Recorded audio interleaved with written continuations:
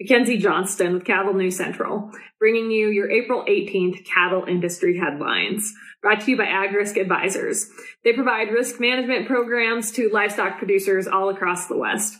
Whether you are concerned about price or weather risk, AgRisk Advisors, they are here to help. With current day market fluctuations, you and I both know there is nothing more important than locking in a price floor on your cattle.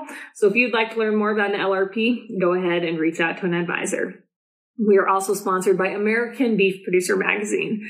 They offer in-depth articles on a wide variety of topics within the industry. They feature award-winning photography and so much more within their publication. If you'd like to check out their most recent edition, their April issue, all you got to do is click on the American Beef Producer link above in the caption. That is going to take you over to their Facebook page where you can do just that. American Beef Producer Magazine, guiding beef producers for over 25 years. According to data released by the USDA, the beef retail price was $7.69 per pound in March. That was up about 1% compared to the month before and up 18.6% year over year. The March all-fresh beef price was $7.36 per pound, and that was also up about 1% compared to February, but it was up more than 15% compared to a year ago, so some pretty significant increases. In March, ground beef and boneless stew beef broth both set record prices. Ground beef increased 17.7% compared to last year at this time, and that got up to $4.76 per pound. Boneless stew beef increased 24.3% compared to 2021, and that was up to $7.16 per pound. Other beef cuts that saw significant increases in price were boneless chuck. That was up 14.8%, and that landed at $6.99 per pound. Round roast increased 11.9%, and that is up to $6.30 per pound. And finally, sirloin steak, that is up 16.7% compared to last March, and that is all the way up to $10.66 per pound. This update is also sponsored by Circle 5 Cow School. If you're wanting to learn how to preg check your own cows or start AIing, Circle 5 Cow School is definitely the way to go. Almost every week they are hosting classes somewhere between Texas and Tennessee. If you would like to check out their schedule, head on over to circle5cowschool.com. That is the number 5 in there, or you can go ahead and just give them a follow on Facebook. According to drovers looking to capitalize on the growing demand for products that are considered environmentally friendly, Silver Fern Farms in New Zealand is now offering USDA-approved net carbon zero Angus beef.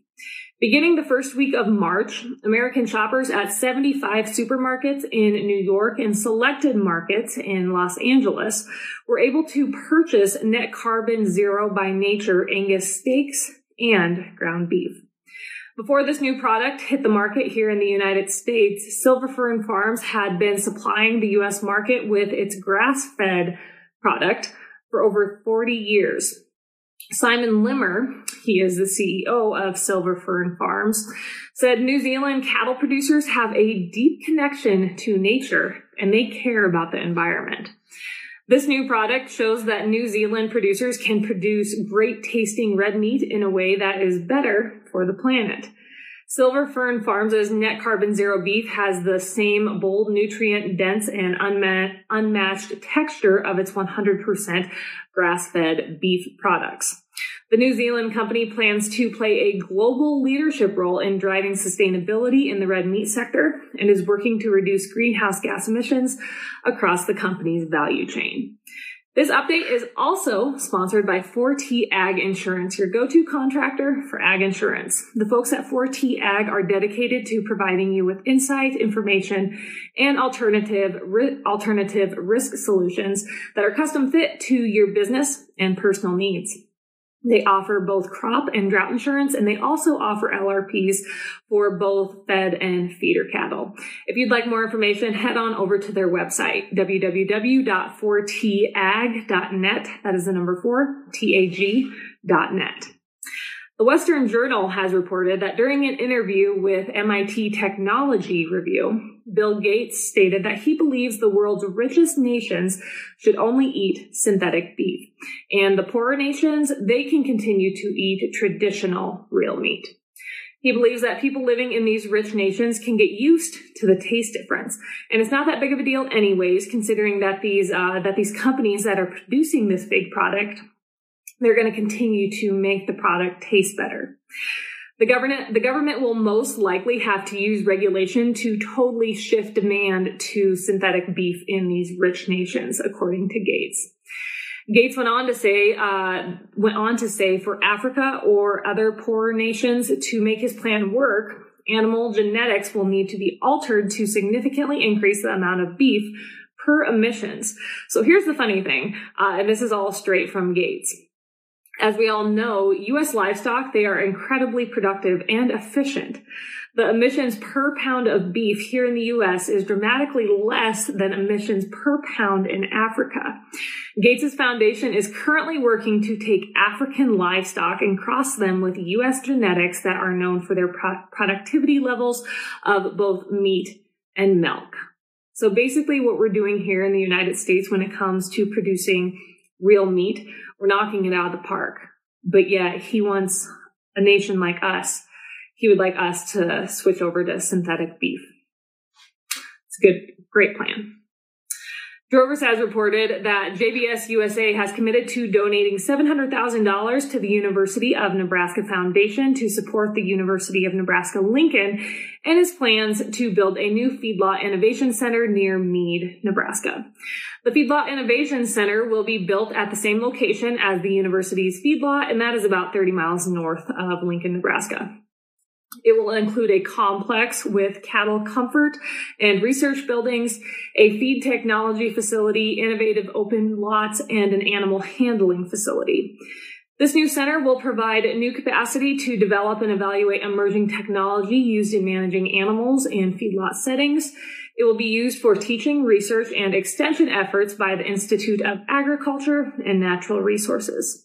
The Feedlot Innovation Center has an estimated construction cost of $5 million. The Institute of Agriculture and Natural Resources there at UNL, they've committed $2 million in funding, with the NU Foundation leading a $3 million private fundraising initiative. To date, almost $2 million has been committed in private support of this project. According to Seth Coren, president of the Fed Beef Division at JBS, this project, it aligns with the company's long-term commitment to the beef industry and its farmer and rancher partners in Nebraska and surrounding states. Additionally, the project, it has the potential to unlock breakthrough technologies that will benefit American producers, the climate, and JBS's pledge to achieve net zero greenhouse gas emissions by 2040. Other lead contributors to the Feedlot Innovation Center project include John and Beth Klosterman of David City. They graciously donated $500,000, and Farm Credit Services of America, they donated $300,000. That is all I have for you guys this morning. I hope you all had a wonderful Easter weekend. Have yourself a wonderful Monday. I'll catch you later.